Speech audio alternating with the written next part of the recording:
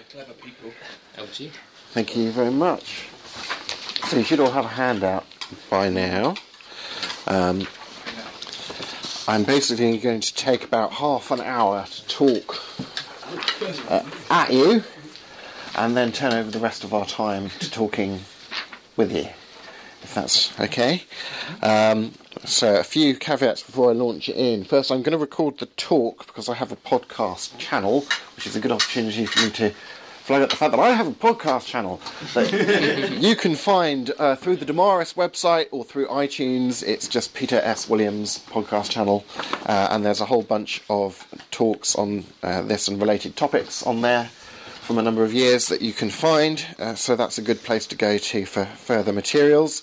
And also on the back of your handout you'll find I've given you a list of resources for those who want to go further, because for each of these 5 arguments that I hope to go through, introduce you to perhaps this evening, of course there's an entire literature back and forth on that argument. You could do your PhD on an element of any one of these arguments. So, of course, I'm only going to be able to sort of dip our toe into these waters and give you a sort of introductory overview of a handful of arguments that I would see as part of a cumulative case for the conclusion that there's a God.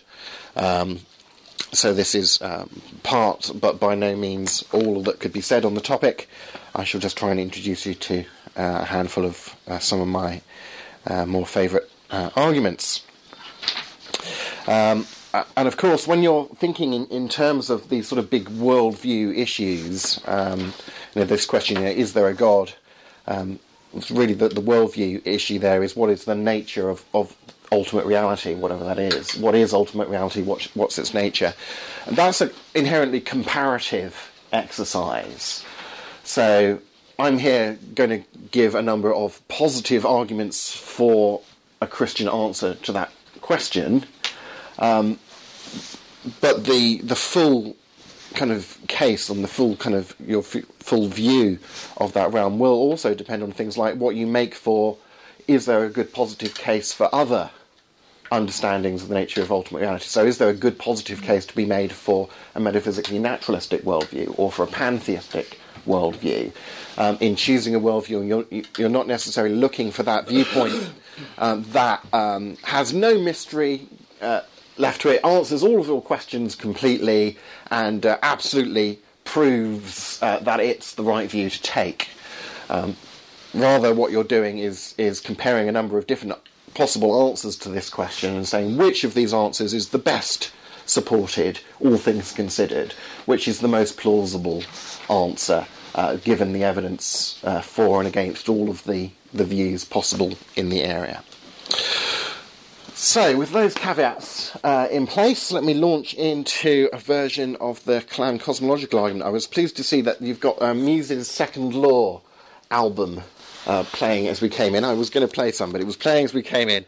But there's a good track on there that would sort of introduce this argument, because there's a track on there about the second law of thermodynamics, which is one of the bits of scientific evidence that people will bring forward to support the view that the past of the universe is finite, that it's not an actually infinite past, but it's a finite past because we still have usable energy around. And if the past had been actually infinite, we would have run out of usable energy by now, and we haven't, so the past must be finite. But that's just I just noticed that album was playing. Anyway, so you've got in your sheets the outlines of the arguments, and that's mainly so you can sort of get perhaps an intuitive grasp of the structure of the logical validity of these arguments. What you're generally doing in a philosophical argument is a number of claims about reality, called premises, which together try and lead you through to believing the conclusion is more plausible than its denial. And the main questions to ask of any argument are, does that conclusion follow from the premises? That is, if those premises were true, would that conclusion be the natural thing to believe? And the other question is it more plausible than not to hold that those premises are true?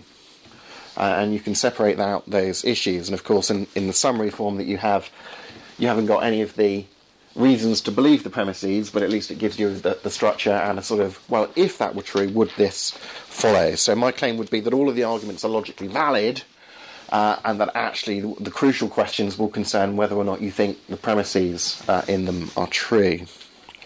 So here's my version of what's called the Kalam cosmological argument.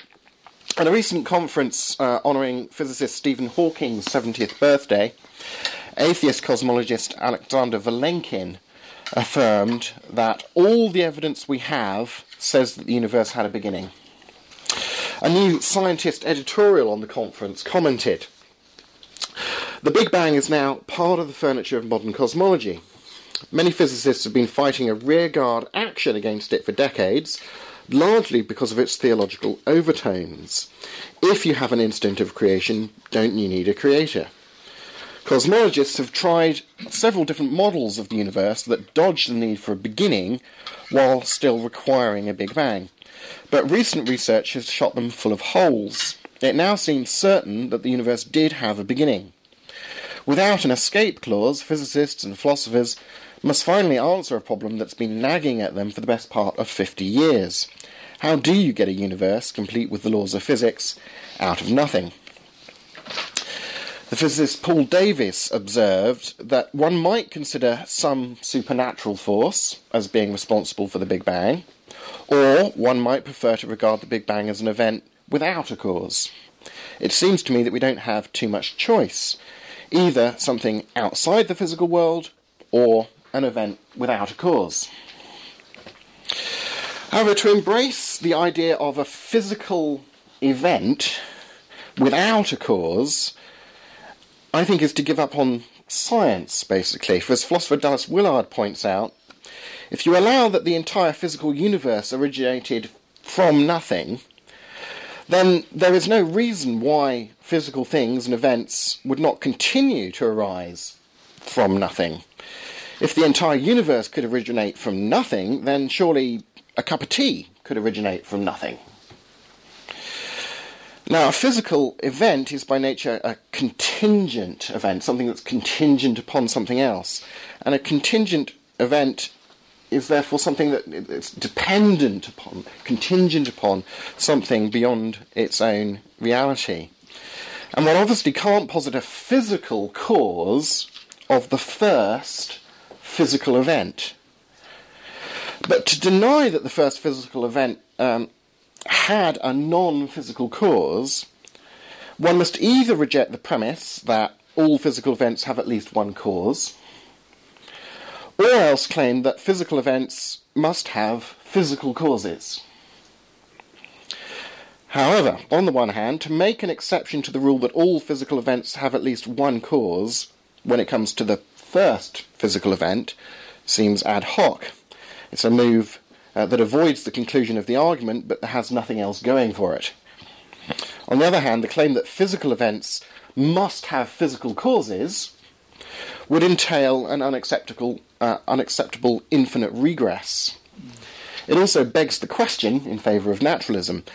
Hence, I think we should recognise the existence of a first physical event explained by a non-physical cause. So the argument goes like this. 1. There was a first physical event. 2. All physical events have at least one cause outside and independent of themselves. 3. Therefore, so this is following from 1 and 2, the first physical event had at least one cause outside and independent of itself. But 4, the cause of the first physical event cannot have been a physical cause. 5, then this follows from 3 and 4. Therefore, since causes can only be either physical or non-physical, the first physical event had a non-physical cause outside and independent of itself. As Willard again argues, the dependent character of all physical states, together with the completeness of the series of dependencies underlying the existence of any given physical state, logically implies at least one self-existent and therefore non-physical state of being. Moreover, as J.P. Morland and William Lane Craig observed, there are two types of causal explanations, those in terms of laws and initial conditions, and personal explanations in terms of agents and their volitions. A first state of the universe cannot have an explanation in terms of laws and initial conditions, since there are no laws or initial conditions before it, and therefore it can be accounted only in terms of a personal explanation. And that is, of course, an important part of what theists mean by God. And it's important to recognise that this argument isn't claiming to prove the existence of God as fully defined. This argument claims to prove part of what people mean by God as part of a cumulative case. It's like building up the photo fit picture. This is one element of what people mean by God. Now, I'm sure you'll have questions and comebacks, but if you've got pens or anything, or drop down notes and we'll go through afterwards. So the second type of cosmological argument I want to look at is called a Leibnizian cosmological argument, because it goes back to the German philosopher Leibniz. And he builds his argument not from the idea that the universe had a beginning, but rather upon what's called the principle of sufficient reason. That is stated in premise 1 here. Everything that exists has an explanation of its existence, either in the necessity of its own nature or in an external cause. Well, secondly, and pretty obviously, the universe exists, okay? From which it follows that therefore the universe has an explanation of its existence. But 4, if the universe has an explanation of its existence, that existence is God, and this will be the crucial premise I would imagine to support, from which 5 it would follow that therefore the explanation of the universe is God. Now, since the universe obviously exists, I think non-theists must deny premises 1 or 4, or both, to rationally avoid God's existence. Now, many philosophers think that premise 1, the principle of sufficient reason, is just self-evident. Perhaps an illustration will help. Imagine you're out jogging in the forest and you come across a translucent ball on the forest floor. This is an illustration from... No, not from... William Lane Craig uses this, but it comes from Richard Taylor before him. Yeah. Fellow philosopher. So imagine you find this translucent ball on the forest floor whilst hiking. You'd naturally wonder how it came to be there. If a fellow hiker said to you, "It just exists, inexplicably, don't worry about it," you wouldn't take him seriously. Well, suppose we increase the size of that ball so it's as big as the planet. Well, that doesn't remove the need for an explanation. Suppose it were the size of the universe. Same problem, surely. Well, premise 4, which is if the universe has an explanation of its existence, then that's God, that's actually synonymous with the standard atheistic claim that if God doesn't exist, then the universe has no explanation of its existence. The only other alternative to theism is to claim that the universe has an explanation in the necessity of its own nature, rather than in something outside of it. But that's a very radical step, and I can't actually think of any contemporary atheist who makes that move. After all, it's coherent to imagine a universe made from, say, a wholly different collection of quarks, or whatever fundamental particles you like, than the collection that actually exists. But such a universe would be a different universe. So universes clearly don't exist necessarily. A point you can also raise when people, as we'll get on to later, talk about multiple universes in context of the fine-tuning argument. So suppose I ask you to loan me a certain book, but you say to me, I don't have a copy of that book right now, but I'll ask my friend to lend me his copy, and then I'll lend it to you. Okay? Well, suppose your friend says the same thing to you when you go to him for the loan. and so on, and so on. Well, two things are surely clear. First, if this process of asking to borrow the book goes on ad infinitum, I'll never get the book. Secondly, if I get the book, the process that led to me getting it can't have gone on ad infinitum. Somewhere down the line of requests to borrow the book, someone had the book without having to borrow it.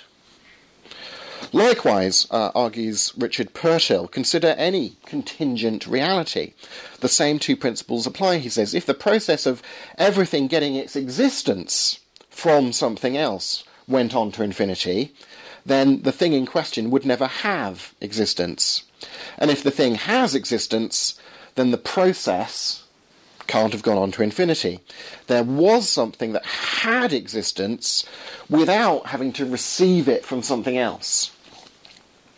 Now, a necessary being explaining the existence of all physical reality can't itself be a physical reality, by definition.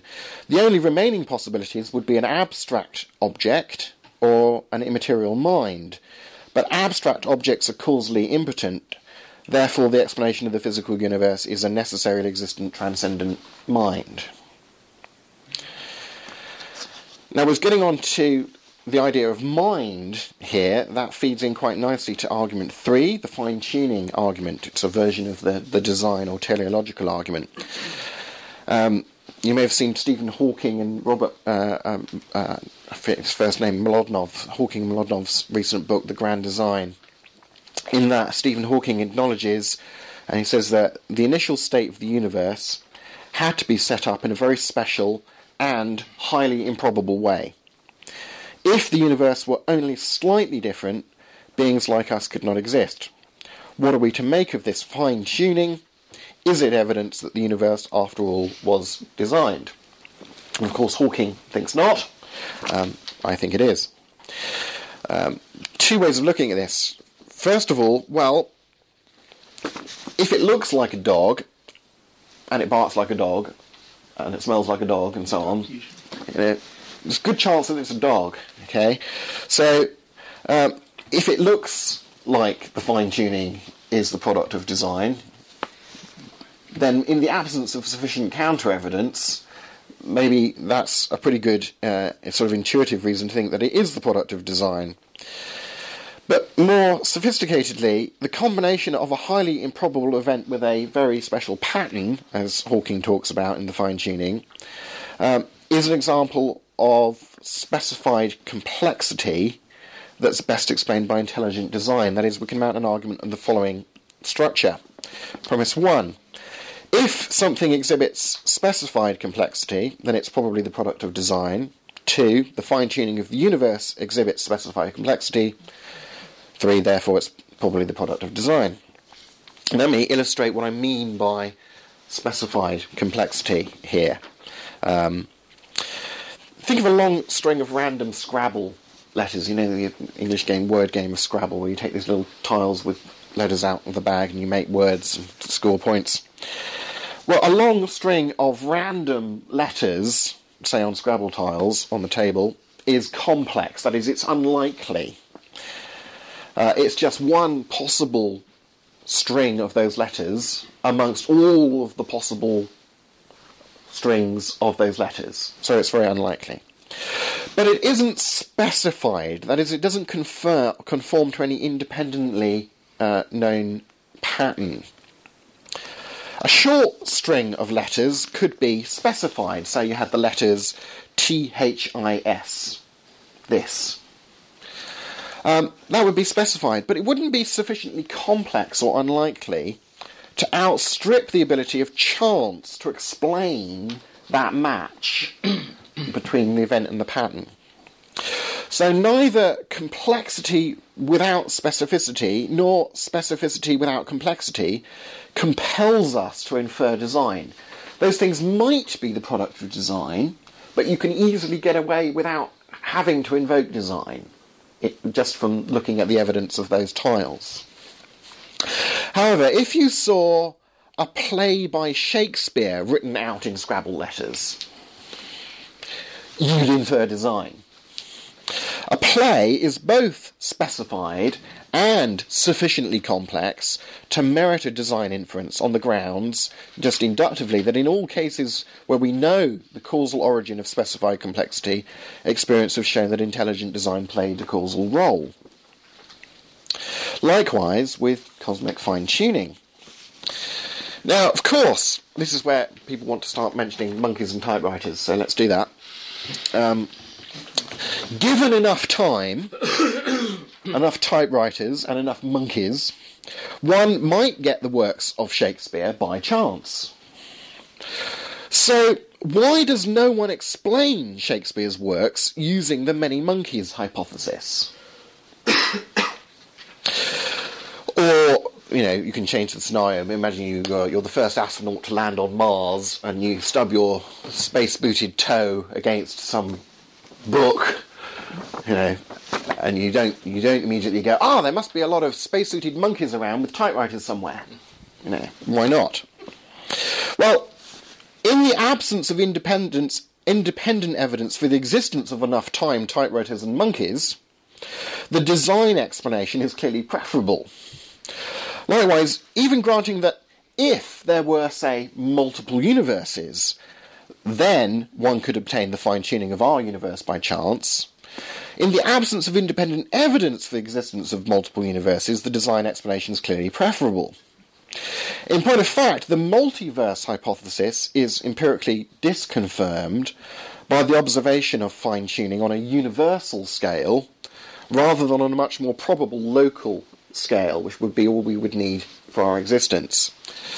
Besides, as Robin Collins, a philosopher who's done a lot of writing on this fine-tuning argument, observes, even if a many-universe generator existed, that is, on any physically plausible many-universes hypothesis, you have to have some sort of physical mechanism for the production of all of these differently tuned universes that you're hypothesizing. If a many-universes generator existed, it, along with the background laws and principles that it would involve, could be said to be a fine-tuned system. After all, it's a system that produces universes, and it produces different universes rather than spitting out repeatedly the same kind of universe again and again and so on. So that itself would have to be fine-tuned, which just kind of kicks up the design argument a level rather than getting rid of the ruckle in your worldview carpet, as it were. Fourthly, a moral argument. I've put it this way. Premise 1, if God does not exist, then objective moral values do not exist. That's a kind of counterfactual way of putting it. You could perhaps more straightforwardly say, if objective moral values exist, then a God must exist. Either would do. Second premise would be at least one objective moral value exists, from which it would follow that therefore God exists. Now, it's very important not to confuse this argument with the false claim that we must believe in God in order to either know or to do the right thing.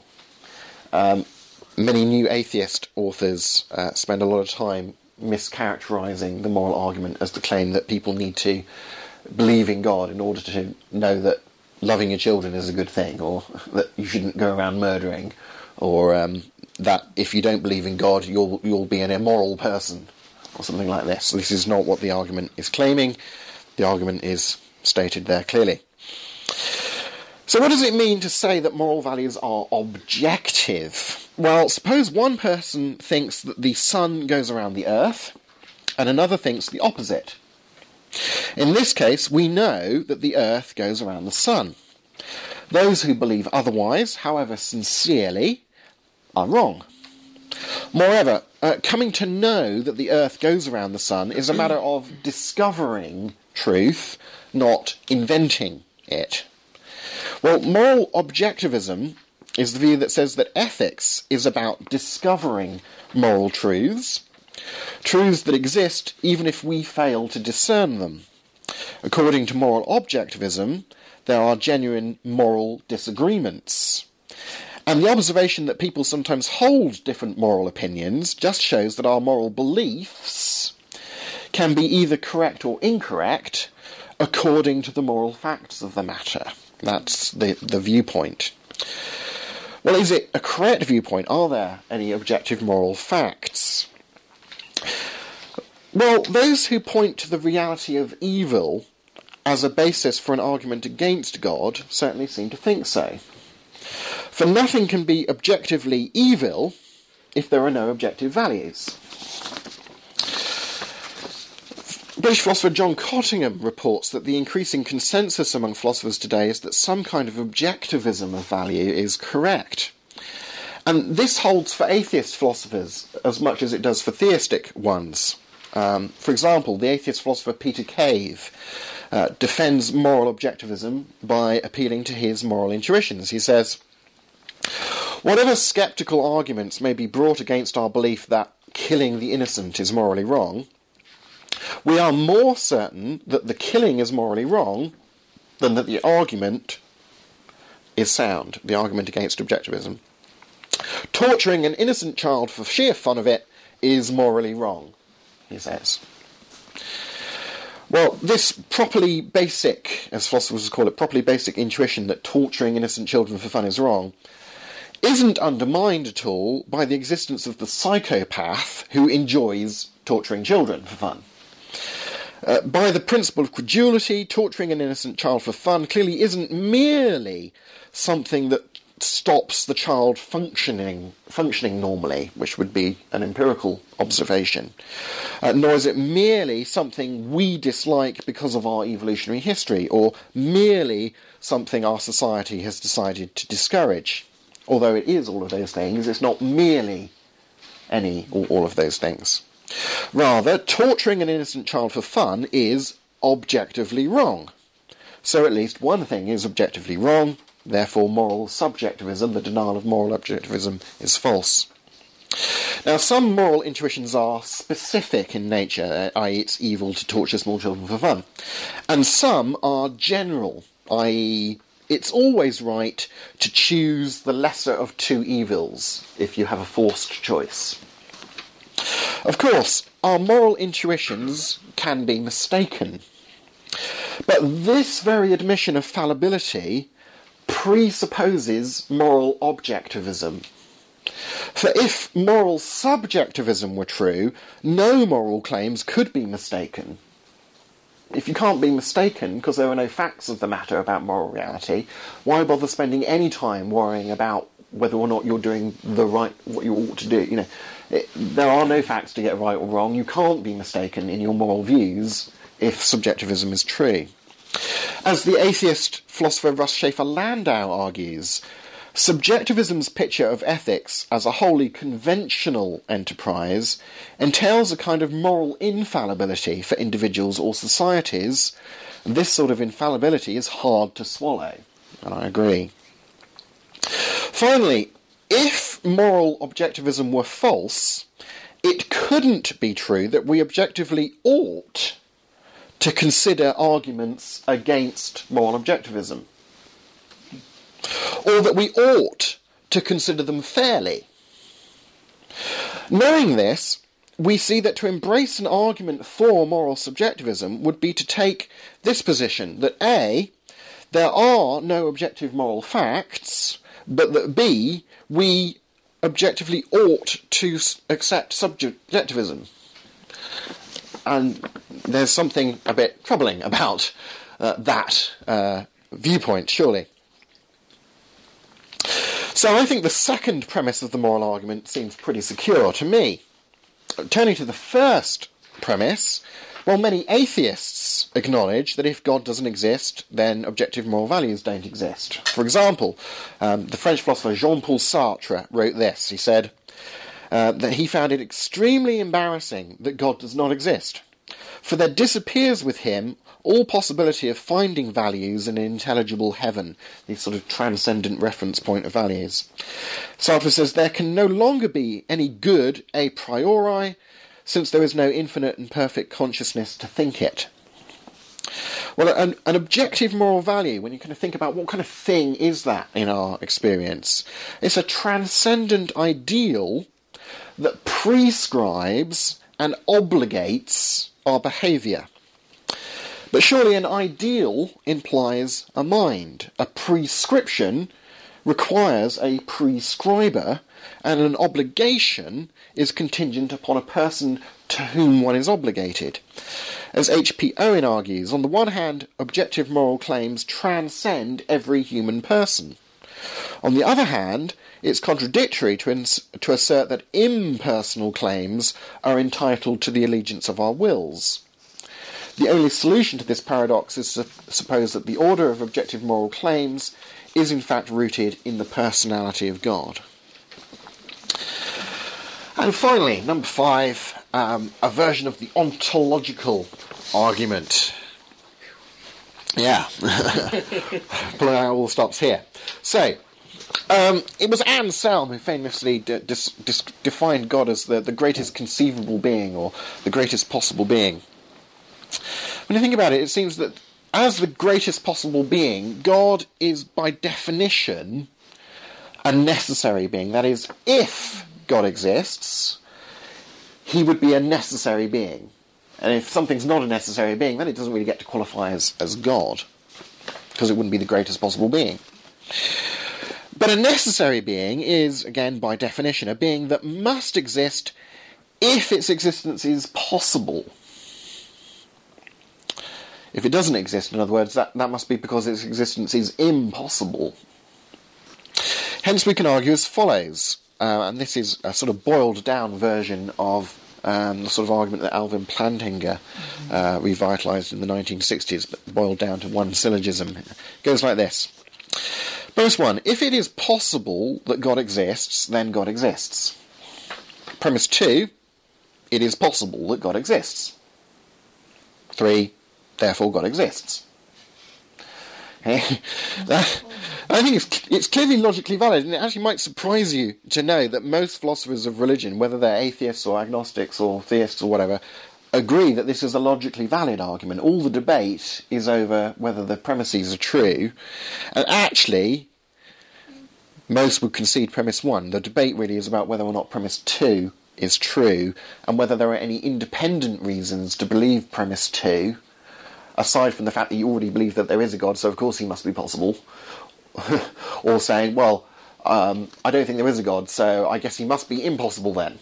You know, are there independent reasons for adjudicating that discussion over premise 2? Well, let me do a bit more defining of things here. A great-making property, something that gets talked about in this context, a great-making property.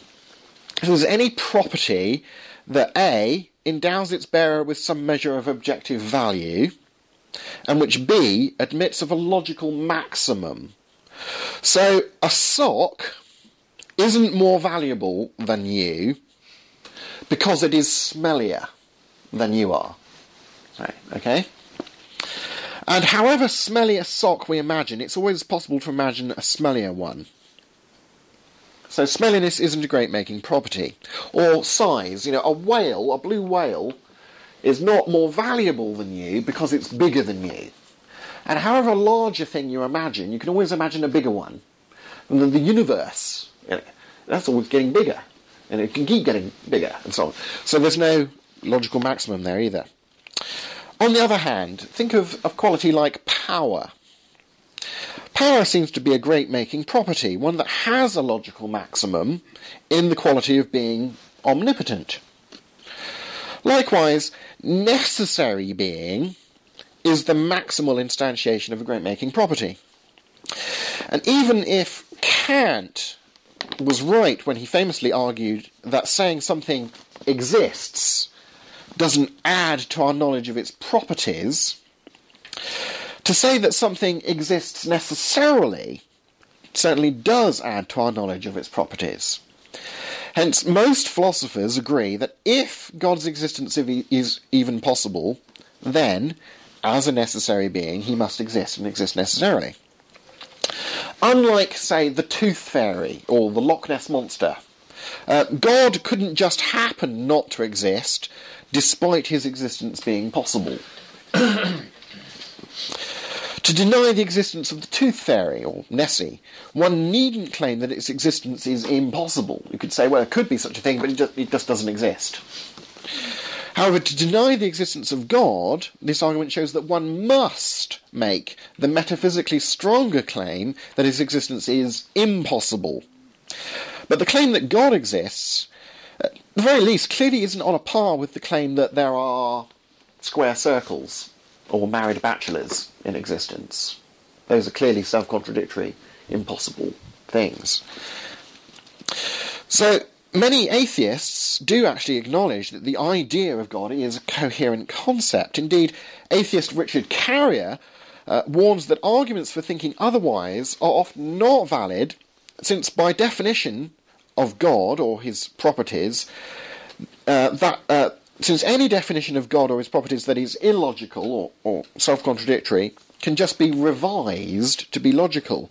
So, in effect, arguments from incoherence aren't really arguments for atheism, but for the reform of theology. Moreover, humans exhibit non-maximal degrees of great-making properties, such as power, knowledge, and goodness. So I've got some power. I also have some knowledge. I also have some goodness, and so on. So it's clear that great-making properties can coexist coherently in the same being, at least when they're not at their maximal instantiation. And that goes at least some of the way towards saying that it's perhaps more plausible to think that great-making properties can coexist at their maximal instantiation than that they can't. Finally, by confirming various aspects of the theistic hypothesis defining God in this way, the other theistic arguments provide independent grounds for thinking that the crucial second premise is more plausible than its denial. So if the Leibnizian cosmological argument works, that proves that there must exist a necessarily existent being, which is just what you'd expect if there is a greatest possible being. If the moral argument works, it proves that there is a morally good source of moral obligation, and so on, which is just what you'd expect if the ontological argument is right, and so on. I've just finished, the other day, putting the finishing touches to an introductory philosophy textbook in which I look at 10 or so reasons to believe the second premise of the ontological argument, again in a cumulative case. But the OA is a nice way of sort of tying up all the other arguments and the general drift of the case that one can make for God. So, well done. Yes, I'm sure you have questions and points. If you want to go further, I've got a few little booklets with me by Bill Craig that covers similar territory at a slightly greater length, and you can take one of these away for free. And you've got the stuff on the back of the sheets as well. Would the thing to do be to go through the arguments in the order that we've got them and take issues with them one at a time, or do you want to just freeform? Before we open up the floor, just so that we don't get to the point where we're engrossed in an argument, we normally like to wrap up by sort of 9:30, 9:45, something like that. Sure. So I will let you manage that, Okay. Peter. But again, if we get to that point where we have to look at the clock and say, I'm sorry, we've got to cut it short. It's not, we don't want to engage with the discussion. It's just that probably there's going to be a lot of things coming up and we haven't got time to go with it. I'd say I'd vote for going through them one by one, so we sort of don't go off. Otherwise, we might go all over the place, and then that sort of we all get lost. Sure. If that's Okay, well, let's start with the sort of Big Bang cosmological Kalam argument.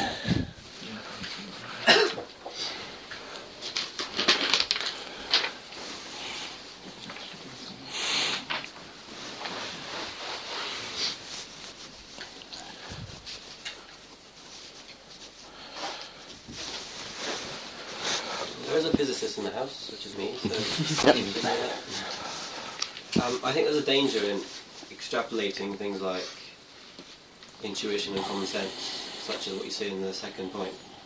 All physical events have at least one cause outside independent of themselves. I think that's a dangerous assumption, because we know very, very little about the first few moments of the universe. We know basically nothing about what was there, what happened, etc. So to say that all physical events have at least one cause, I don't think works here because we can't be sure of that. So I don't think that premise is necessarily correct. Okay. I was going to bring up a point kind of related to that. Isn't there? I'm not really sure about this because I'm not a physicist, but isn't there, like, on the quantum level, there's the particles just popping in and out of existence with no discernible cause? Yeah. Well, yeah, that's quite interesting. Okay. On the yeah. In a sense, I think you're questioning the entire philosophical method with your question, and also, since you can't separate science from philosophy, the kind of approach to thinking through things that one would have to take in order to do science. And I guess you could frame the issue in terms of who sort of has a burden of proof to show whether that principle really is more plausible than its denial or not. I think raising the quantum mechanic thing, which a lot of people do raise, I think it's important to understand that I mean cause here in a very general sense. I mean that, relative to our experience, physical events don't happen without some sort of context within which they happen that's not necessarily a sufficient cause or sufficient condition of them happening, but at least one sort of necessary condition of their happening. So, there are different interpretations of quantum mechanics and so on, but even if quantum mechanical events are, in some sense, genuinely random in their essence, they're happening against a causal background of the laws of quantum mechanics and the existence of the quantum vacuum, etc., etc. They're not an event happening for no reason at all, with no explanatory context. I don't think we can assign reasons to why there are fluctuations. I mean, we could just not have them. There's no obvious reason why they should exist. But you don't have something coming from nothing. Yeah. You still have a quantum vacuum, which is it's often presented as nothing, but that's not true. It's not nothing. Yeah. Exactly. Yeah. Something. Well, interesting to say that because what we know now, within the last 10 years actually, of studying the universe in cosmology, is that we're certain to about 1% that the universe has zero energy in total. So, the last 10 years we've been able to send out probes that determine the geometry of the universe, and what we know is that energy curves the universe. So if the universe was in general curved, it would have, say, a positive energy. But we found out that to within 1% the universe is flat, which means that the total energy of the universe is actually zero. Yeah, this is the move that someone like Peter Atkins, for example, makes. If you watch Peter Atkins' recent debate with William Lane Craig, this is his central response to the Clown cosmological argument. And I think it's a little bit like arguing, if I've got one bank account that's got £5 in it and another bank account that's £5 in debt, since the sum of those two bank accounts is zero, therefore I don't have any money or bank accounts. Well, just because the sum of if you don't have any money, you don't have any money. Just because the sum of two quantities is zero, doesn't mean there's nothing has zero there. Energy, then there's nothing in our physical laws that prohibits its spontaneously coming out of existence. But what I'm saying is saying that something is described as having zero net energy is not the same thing as saying there is nothing. You can't say there is nothing and the nothing is describable as having zero net energy. That's not a nothing. That's a something with zero net energy. I don't agree with that because you raise the bank accounts thing, and if you have £5 in one bank account and you have £5 in debt somewhere else, you don't have any money. But I can go I can still go to my bank account, take out the £5, and go to a shop and buy something with it. Yes, but then again, you're in debt. Yeah, I'm in debt, but I've still got £5 that I can use to buy stuff with. Yes, even though the two sum to zero, Yeah. I've still there's still two things that sum to zero. I've still got two bank accounts. I think it's a similar move to say, well, because the net energy is nearish to zero, therefore there's what you're really saying is you don't have to. There's no need to explain the arisal of something from nothing, because actually all that has arisen from the nothing is nothing.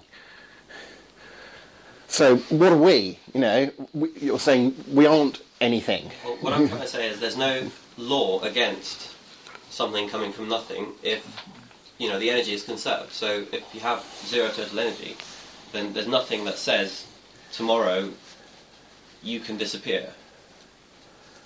Say you had no energy, then you can disappear. Right, okay, so you... all the time in physics. For example, photons, which are the carriers of light, have no conservation law. So light can just disappear into nothing. Yeah. And then it can reappear somewhere else spontaneously.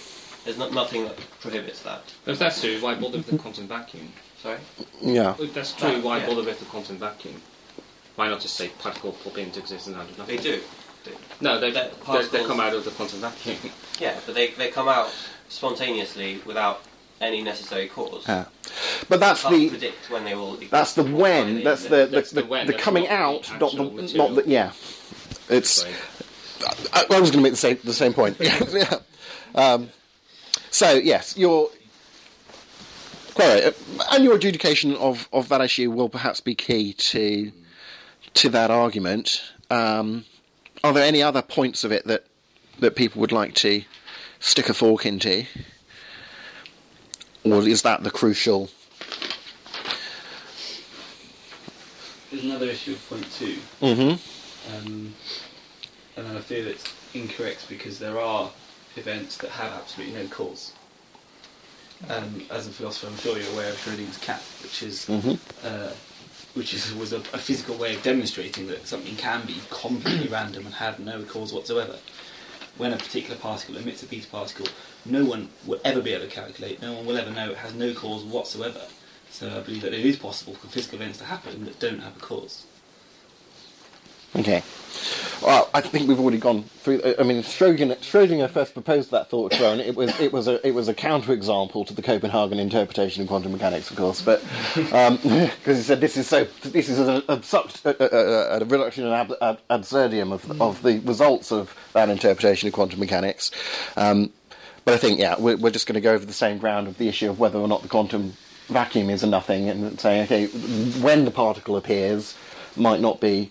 There's no sufficient physical explanation for that, but we're not talking about a complete lack of a causal context for something happening. That's the distinction. The route I expected to go down that in the future we probably will know why they come out, in the same way that obviously before electricity was understood at all, we thought it just came from nowhere. Well, that's possible as well, of course. There are, as I say, there are, I believe, 10 or so different interpretations of quantum mechanics that fit the empirical data but are mathematically different.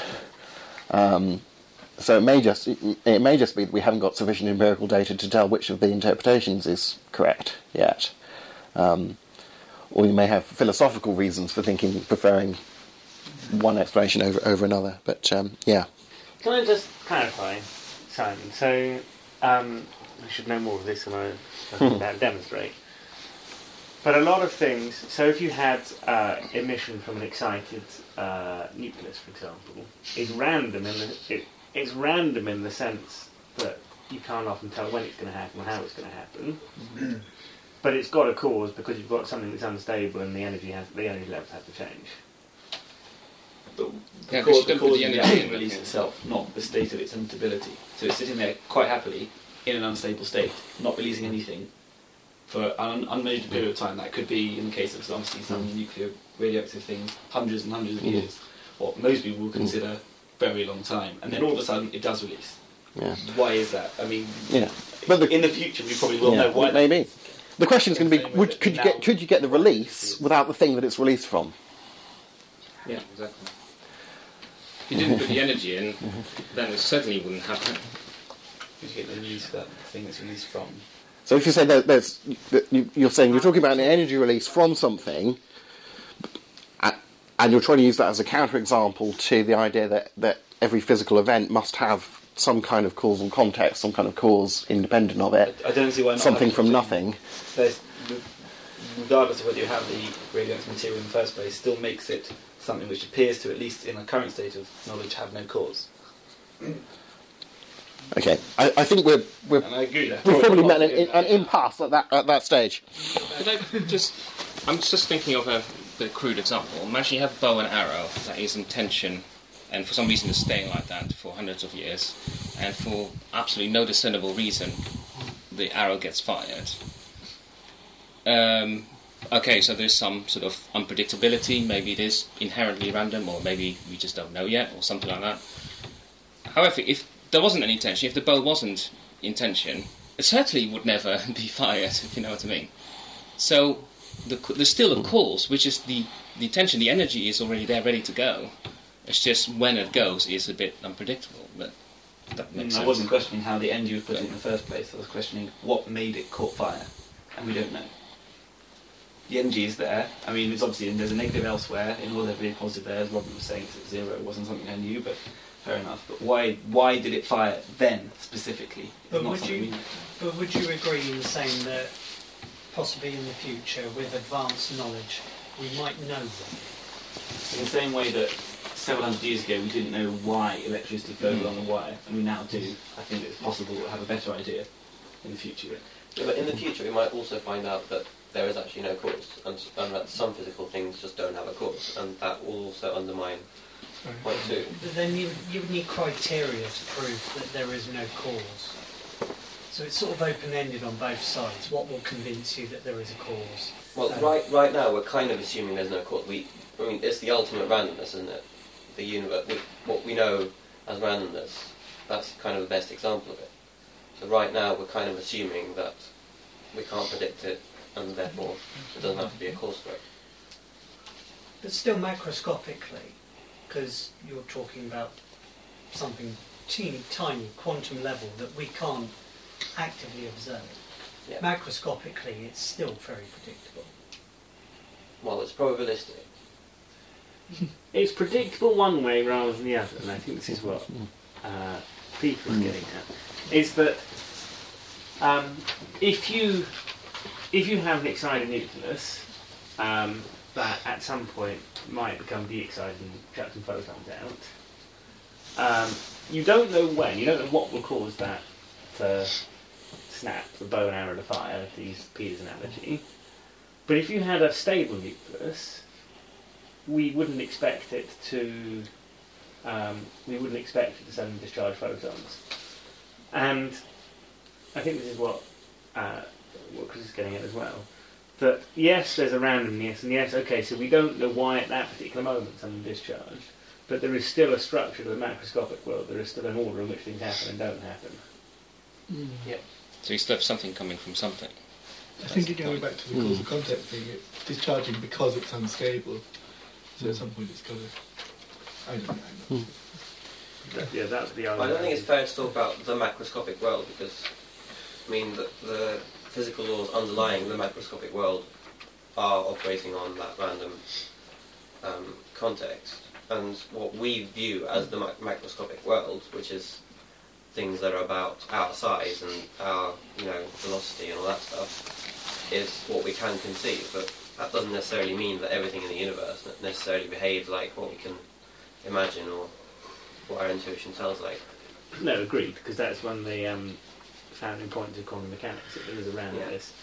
But there is... So just because we see order and we see things move in this way and we see that everything has a cause, doesn't necessarily mean that on every level, every physical event has a cause. But you would still come round in this case to an excited nucleus. You would nobody's given a counter-example of there's been non-excited nuclei that are suddenly emitted things randomly. There's always been a reason. For example, neutrons decay spontaneously. They just decay. They're unstable. They exist and they just decay. But their half-life is amazingly long. It's about the life of the universe. But they still decay. But it still happens. They do. But I guess and I must probably shut up in a second. But we're still following sort of defined events. I say nobody would take argon, for example, and say, oh, it's good. We've seen it decay and spontaneously photons. That's just not a phenomenon that's been seen. So even though there is a randomness, and I can well accept that, the randomness still happens within some bounds. Another element you'd say is stable is carbon, and that does. You end up with carbon-14. By the way, I think fundamentally every element is unstable. It's just that their half-lives are, much, much, much, much bigger than the life of the universe. Like, it's suspected that the proton itself is unstable, with a half-life of something like 10 to the power of 100 and something years. Now, obviously that's nothing that we'll ever observe, probably, but it does, it does imply that not necessarily what we think is true is okay. Another point, just wanted to clarify one thing earlier, is that the quantum vacuum is not a bunch of things we can't detect just floating there. It's absolute nothing interjected with random particles appearing and then disappearing, almost instantaneously. That's not what I've read. But... Well, you have a particle at the same time, according to this being zero, the equivalent antiparticle or the opposite will appear somewhere else, or even very next close to it. They'll appear and disappear instantaneously, and that's been observed in cloud chambers.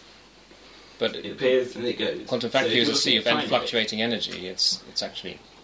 It's fluctuating energy. It's overall it's nothing, yeah. But the antiparticle could appear... Overall, the energy of the system sums to nothing. Yeah, exactly. Yeah.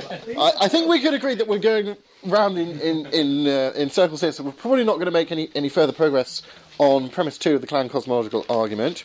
So let us move on to the Leibnizian cosmological argument and see where people want to prod this one.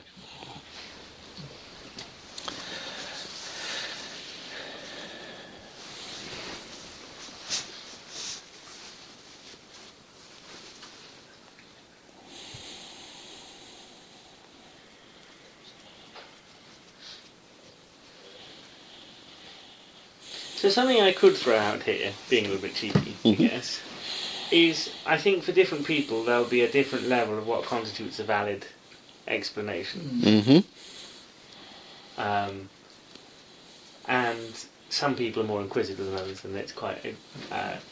Little Benjamin is quite a good example here. James, why did you shave your beard off? Because I wanted to. Why did you want to? Well, because I was bored with it. Oh, fine. And somebody else might have gone, why were you bored with it? And so on and so on and so on and so on. There comes a point where, different people I think are satisfied with sort of different explanations and what we mean by explanation. Yeah. So I think someone has to come out and say, if everything that exists has an explanation of its existence, then what's the explanation for the existence of God? Mm-hmm. Yeah. Well, that's why the first premise is crucial to understand. Yeah, because it's saying either in the necessity of its own nature or an external cause. So with God, it would be because of the necessity of his own nature. Then why not just say, well, the universe is yeah, and therefore it's interesting to note that no atheist philosopher takes that route of saying that the physical universe exists by necessity of its own nature. And I gave some of the reasons in the talk, but it just seems that our sort of concepts of physical reality are by nature contingent rather than necessary, and that we had the example in the speech about if a different set of fundamental particles existed rather than the set that do exist, that would be a different universe. Is that impossible? Is every fundamental particle that exists necessarily existent? When you think about multiple universe hypotheses, you tend to say, well, let's explain away the fine-tuning by saying maybe there are a whole bunch of other universes that are all different. Okay, and that seems to be a perfectly coherent thing to suggest. But if you want to make this objection to the Leibnizian cosmological argument, then you can't make that objection to the fine-tuning argument, because it would be incoherent to suggest that there could be a different, that the universe could be different than it is, or that maybe this one wouldn't have been produced. There's this system producing all sorts of different universes, and it happens to have produced this one, and it happens to have produced lots of other ones, and by chance you get the one that we do have, and so on. But you're saying by chance these things can be different, and it could be different than it is, and rather than it's necessary that everything is physical is the way that it is.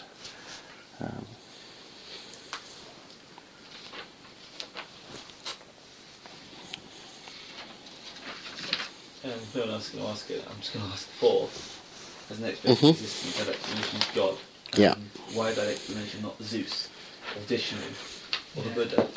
Yeah. The reason why I dropped a spoon is God. So it's not an actual thing. God is not an existing thing then. It's just a reason. We're just kind of calling the cause of the existence God. You can call it anything. Call it a tooth fairy, and then that's point about the tooth fairy. Well, yeah, You can refind the tooth fairy, exactly. Well, you can call it anything you like, so long as you give it the properties that the argument supports. Yeah. The properties that the argument supports is that it's a necessarily existent reality, that it's not physical, so it's non-physical, and that it is a mind rather than an abstract object.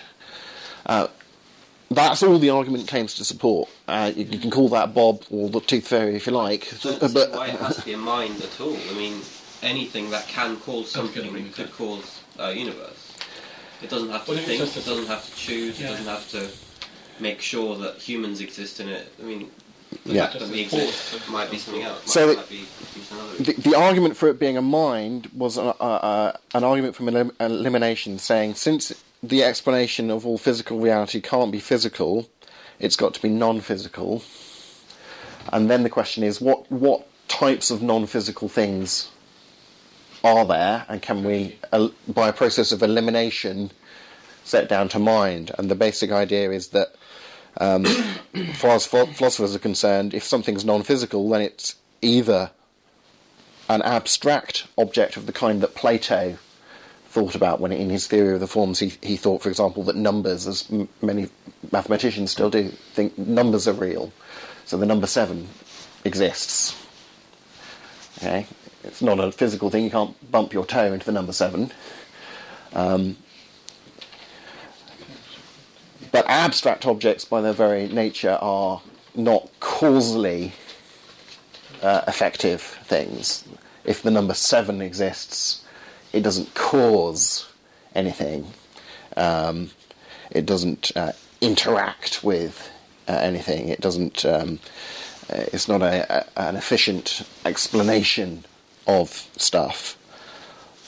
Or another alternative would be a mind. Now, minds do seem to cause things. So it's more plausible to say that this non-physical reality that explains physical reality is mind-like than abstract object-like. That's the... But mind, by nature, is physical. It's something that exists in the physical world. You know, it's interactions in our brain, essentially. So why is that non-physical? Well, in a sense, the Leibnizian cosmological argument here is an argument against that mind-body reductionism, because you've made the assumption, a sort of naturalistic assumption there, in order to rebut the argument by saying, but mind, by definition, is a physical thing. Well, there are plenty of dualist philosophers, but actually if this argument is right, then mind by nature can't be a physical thing, because there is an explanation of the physical realm, it's non-physical and it's not an abstract object. So what else are you going to say it is, apart from mind? Even if we were dualists, I mean, I don't know, every thought, every emotion, etc. that comes from the mind exists in the physical world. So I don't understand how you can define it as being non-physical. I mean, it's a definition thing, I think, more, but... I'm not sure how you can assume that it's somehow outside of the physical. Well, I don't think we really need to adjudicate that issue. We don't need to assume that it is or that it isn't. What we need for the argument to work is the assumption that it could be. that mind could be a non-physical thing, that non-physical things could be a mind rather than an abstract object. Whether or not ours are physical or non-physical is neither here nor there, as long as it's the premise that's required for the argument is that it is possible that a mind be non-physical. I don't know why people seem searching for an explanation and jump straight to a non-physical mind, because that could quite easily have been a previous universe that collapsed and recreated, in which case I know you'll jump to what created the beginning of that universe. No, I won't actually, because the Kalam cosmological argument is the argument that's concerned with regresses of causation and beginnings. The Leibnizian cosmological argument doesn't care two hoots whether or not the physical universe had a beginning or not. That's a completely beside the point issue for the Leibnizian argument. The Leibnizian is more about the contingency of certain kinds of reality implying the need for a necessary cause, explanation of their existence. It's not like an argument how it became. Yeah, it's not about coming into existence and all that. It's like, why is there a thing? Why do physical things exist here and now? So given that it does, it's trying to explain why it does. Yeah. Okay. Yeah. I was just thinking, what if it isn't there an impersonal yet concrete thing that fits? What about forces? Do they count as non-physical? I'm not really sure. They're mediated by physical particles, so they must be. Okay, gotcha. Right, well then, I retract my objection. What I got here in the first argument, people are saying is physical, non-physical. Like there is some discussion about particles, nucleus and all those stuff. What I feel that the scientists or whatever, the people, we based everything on assumptions. Even the radioactive decay constant, it's an assumption. It's not perfect. So if you say life, it's not a perfect. It's not, you are not giving a straight answer for that. So everything we are based on assumptions. So we are unable to capture the essence of universe existence, and we are still finding out different arguments. There are like a couple of arguments about Big Bang theory. So so this argument, like non-physical, it supports that. But we are jumping to the conclusion, which is what is given here. Like you're taking an argument and you're jumping maybe non-physical. It can be true, but it's not too much for people to take it, Okay. So you would perhaps say that the most the argument supports is that it can be rational to think that the explanation is non-physical, but it can be rational to think otherwise.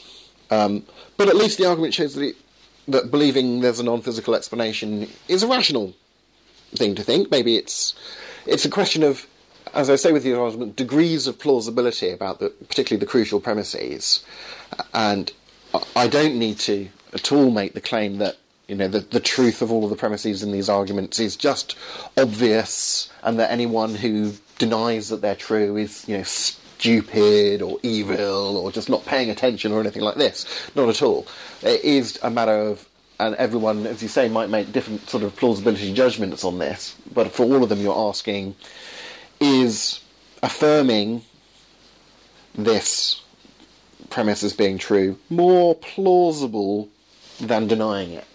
So that the standard of evidence here, as it were, is not even beyond reasonable doubt. It's on the balance of probability.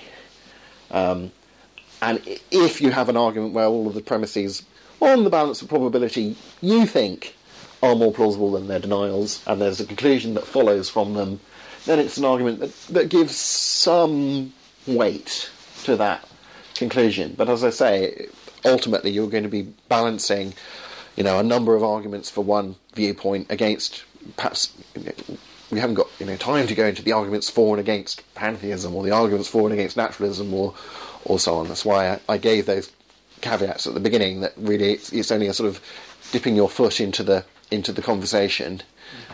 about these issues. I think it would be highly implausible of me to come tonight and say, well, here are the 5 arguments, knock down QED, this is going to prove it, I must, or convince all of you by the end of the evening that there's a God, otherwise you're all stupid. That's not my approach. Would you at least agree that this is not really an argument for theism, but more for theism? I mean, there's nothing in here that says that God has to... Right, yes, yeah, sure. Yes, sure. There's nothing here... I think all of these arguments are compatible with deism, actually, that I've given on the list here. That's the idea that there's a God who created the universe, but doesn't interact with it.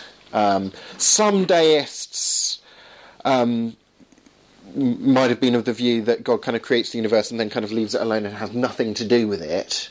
The Leibnizian cosmological argument, as I was saying, is more of an argument for there being a God who sustains the universe in existence, moment by moment.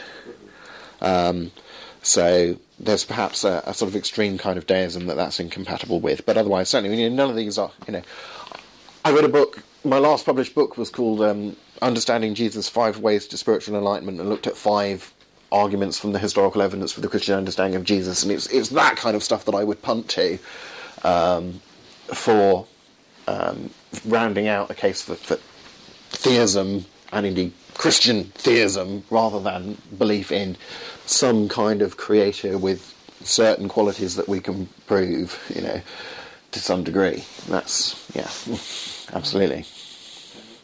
Shall we look at fine-tuning? Yes. So, Peter, you said that we tend not to see towards the probability in terms of, it must be random. We tend to prefer a creator for, say, Shakespeare or something like that. Yeah. But surely part of that is based on the fact that we have evidence for the fact that William Shakespeare was a person that existed in the first place. Yeah. That's why I introduced the supposing you're a spaceman and you're the first person to arrive on Mars example. You wouldn't know who or when, or it certainly wasn't a human being. But you would still think an intelligence of some kind produced that. But would you still think that if you didn't know English, if you couldn't read letters, if you just came and saw a bunch of letters that didn't mean anything to you, would you still think that?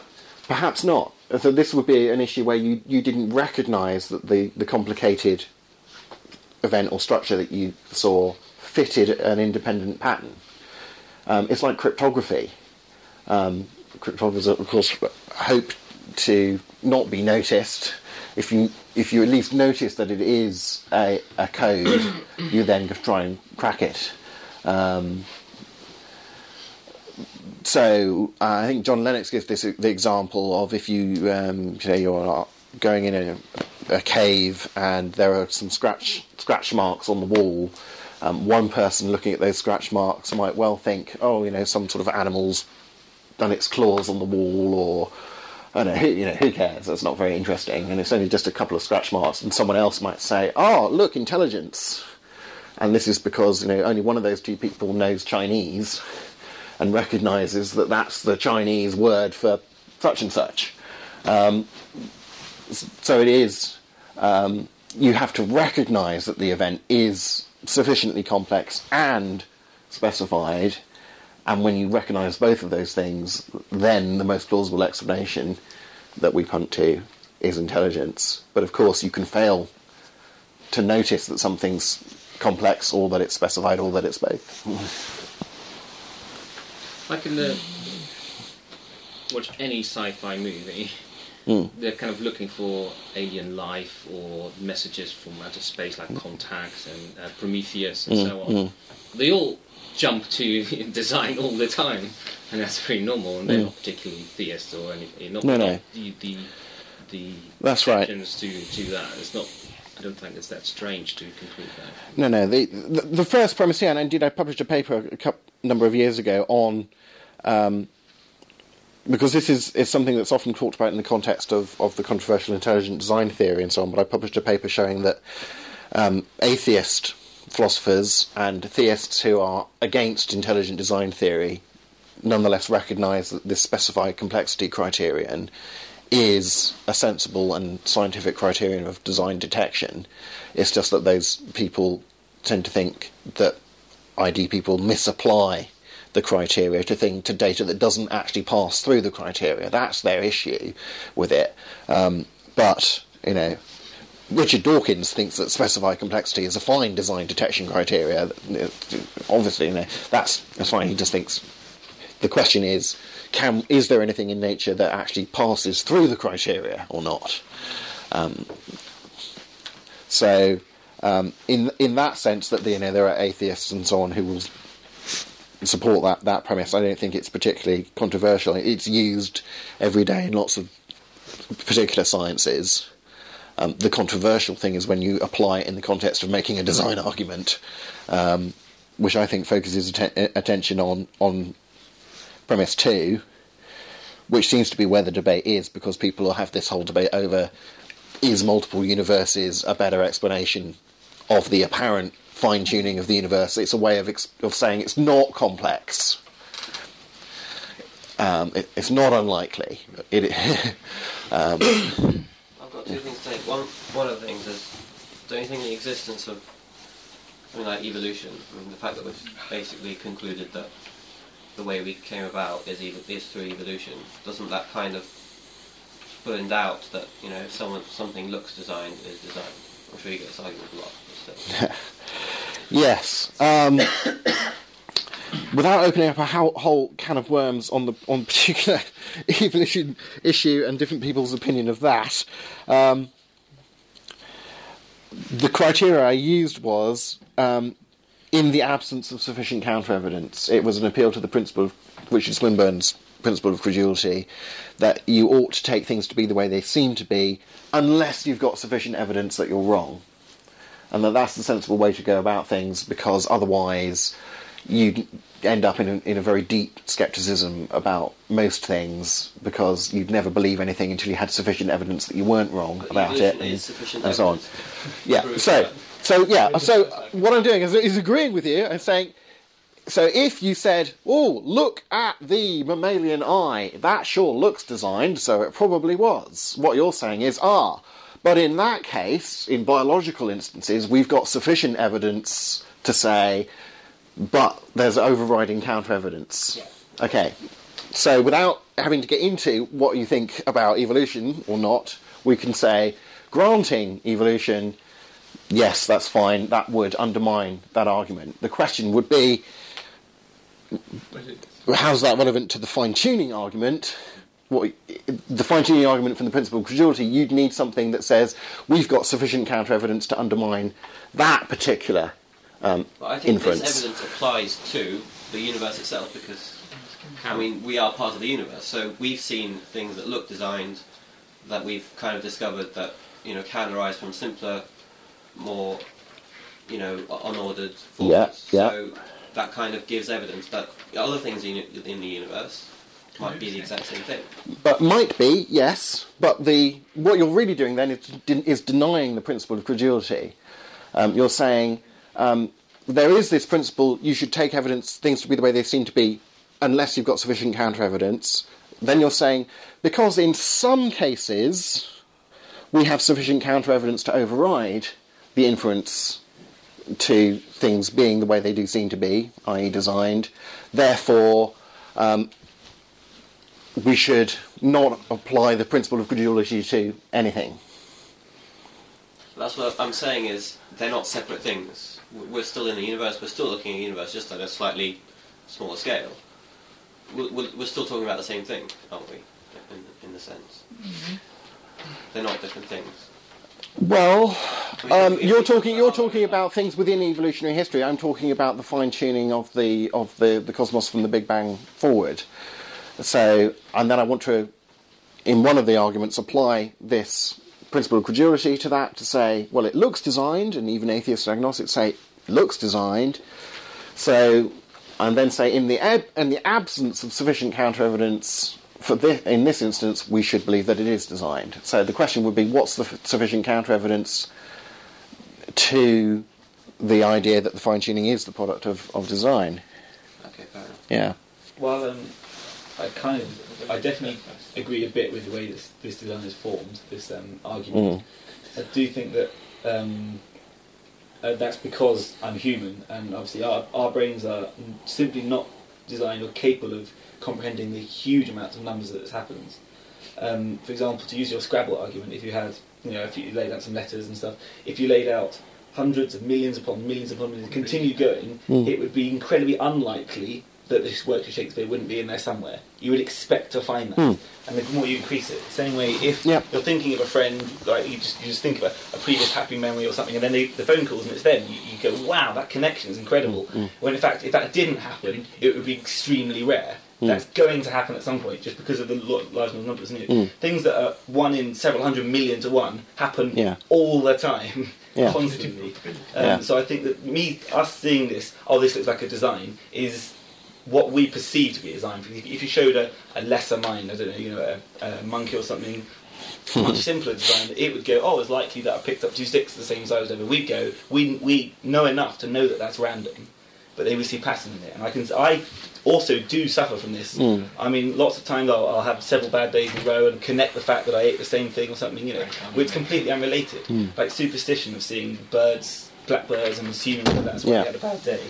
And I think that this result, while I can see why it's valid, it's very easy to believe, I think it's a result of us being incapable of comprehending the enormous amount of time and stuff that's in question. And you undermine science by doing that. So we should, by the same rule, we should disbelieve most scientific theories, because the probability that this observation, or by making scientific predictions with that theory, the probability that this result, the observation matches that predicted prediction, is incredibly unlikely. But by your definition, by your argument, I should disbelieve it, because I'm human. I want to believe that, and so I should stop believing in science. No, I agree with you. It should, and that is why scientific theories are not accepted until they've been rigorously tested multiple times. And I agree that then could still be thought of. By your argument. That could then also be thought of as theory, which then comes back to, is it more likely that it is or isn't? And of course, I think in this case, we're not looking enough into the future to think that it is more likely that it is or isn't. It's just a matter of course, in your example of sort of mistaking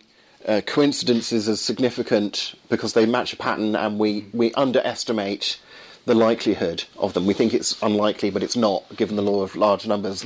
That's because there's a context of events happening around, and you can actually work out what the chances of things are, at least in some contexts. You can work out a probability bound for the number of possible events that the universe could have computed since its beginning, and so on.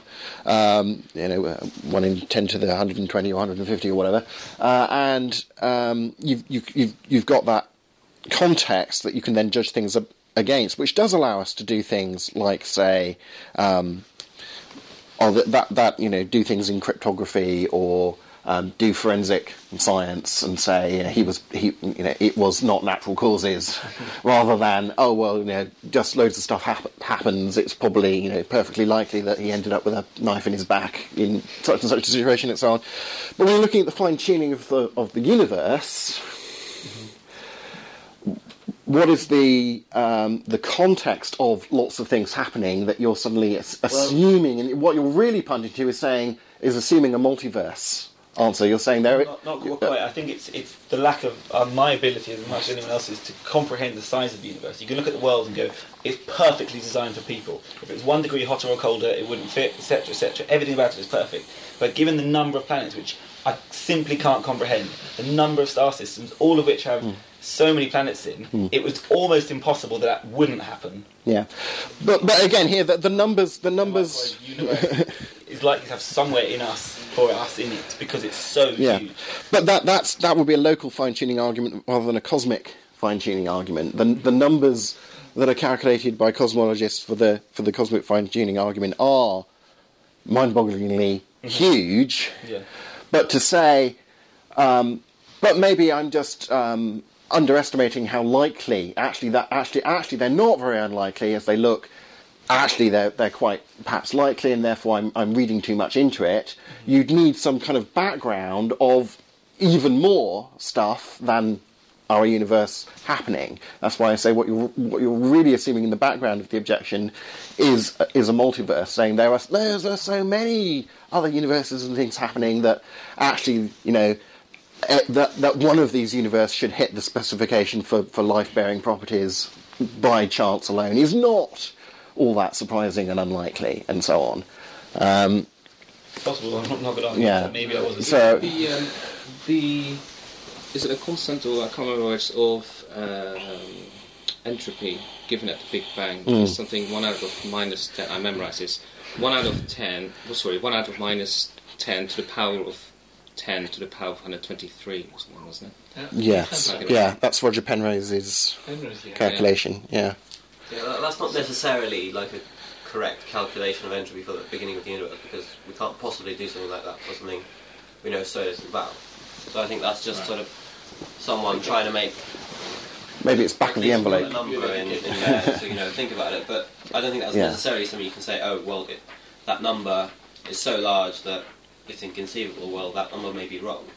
And can I also say that, are you talking about the whole universal constants being, so precisely tuned that if they were any different, the universe wouldn't have formed, etc.? Is that what you mean by fine tuning?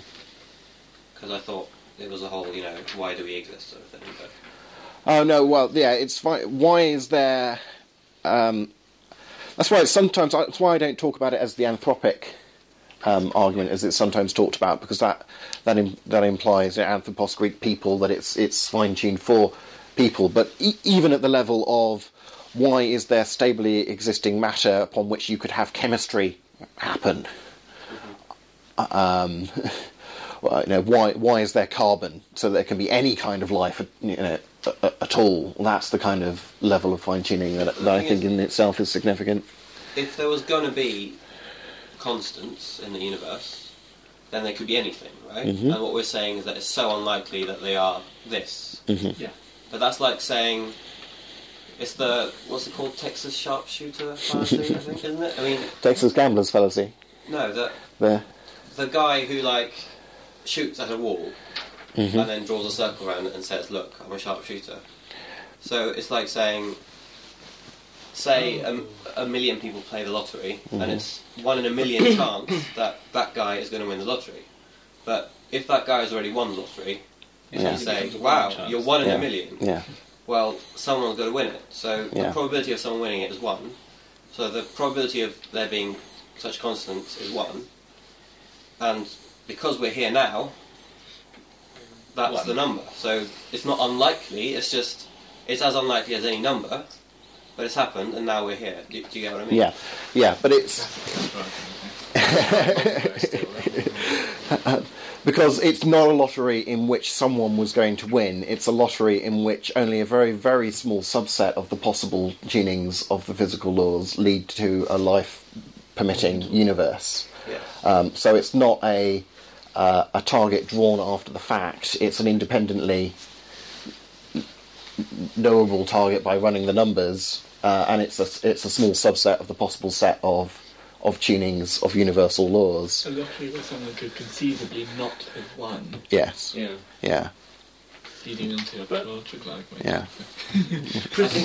Sorry, go ahead. Yeah. So presumably, if you wanted to, and I think this is what Robin is getting at, you could say, you don't need to invoke a multiverse theory to say, you could just accept that it's incredibly likely we're here. I mean, that might cause all sorts of other problems, but you could just accept in the same way.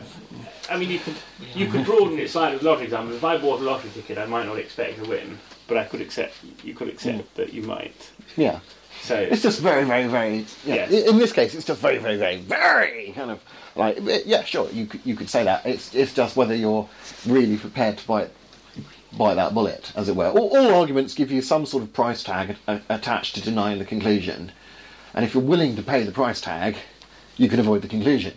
Your only question is that a sort of price tag that I'm prepared rationally to pay in order to avoid this conclusion or not? Yep. Absolutely. You could also argue that it's the opposite. If it was designed very poorly for humans. we've only got one planet that's even remotely hospitable, and much of that still isn't. So it's actually very, very poorly designed for us. If it was. But this kind of so-called dysteleology argument is not an argument against design. It's an argument against the perhaps the moral character of the designer, or an argument raising question about what are the purposes of the design, and so on. I mean, it's as the example goes, it's obvious looking at a torture rack that it was designed. You can't say just because this does terrible things to people, therefore it's not designed. Or this is a really inefficient kettle that wastes most of the power that we put into it, and puts hardly any of that power into boiling water. But nonetheless, you could still say it's obviously designed. It's just badly designed. In the desert, to die and say this was designed for you just because he doesn't die within the first 3 or 4 hours. It clearly wasn't. It's very, very poorly for him. But yes, there are conditions there that do allow him to survive for however long. And if we're trying to say God's a perfect being, then why the imperfect design? I think. Well, yes. I mean, that's the question that you're raising. You see, but that's not an objection to the fine-tuning argument. That's to raise the problem of evil. Which the problem of evil is not an argument for atheism. You see. It's an argument about a particular theological vision of God's character. But the fine-tuning argument doesn't try to tell you anything about God's moral character. So, yeah. Can I also say something else that, like a complete U-turn from what we've been discussing? Can I pause you there very briefly? I've just noticed the clock. If people are happy, we'll let Robin finish, and then Peter sort of wrap things up. We maybe time for one more objection or whatever, if there is one, and then bring it into land quite quickly. I had one about the ontological argument, but we can talk one-on-one if you like. Yeah. Come round to you, and then we'll wrap it up. So we have this principle in physics called the cosmological principle, and it's based on the observation that the universe is roughly isotropic, homogeneous, and invariant on large scales. So this is what we see when we look at the universe on very large scales, that it looks about the same in every direction. It looks homogeneous, so there's no, very, very tiny variations in the structure of it.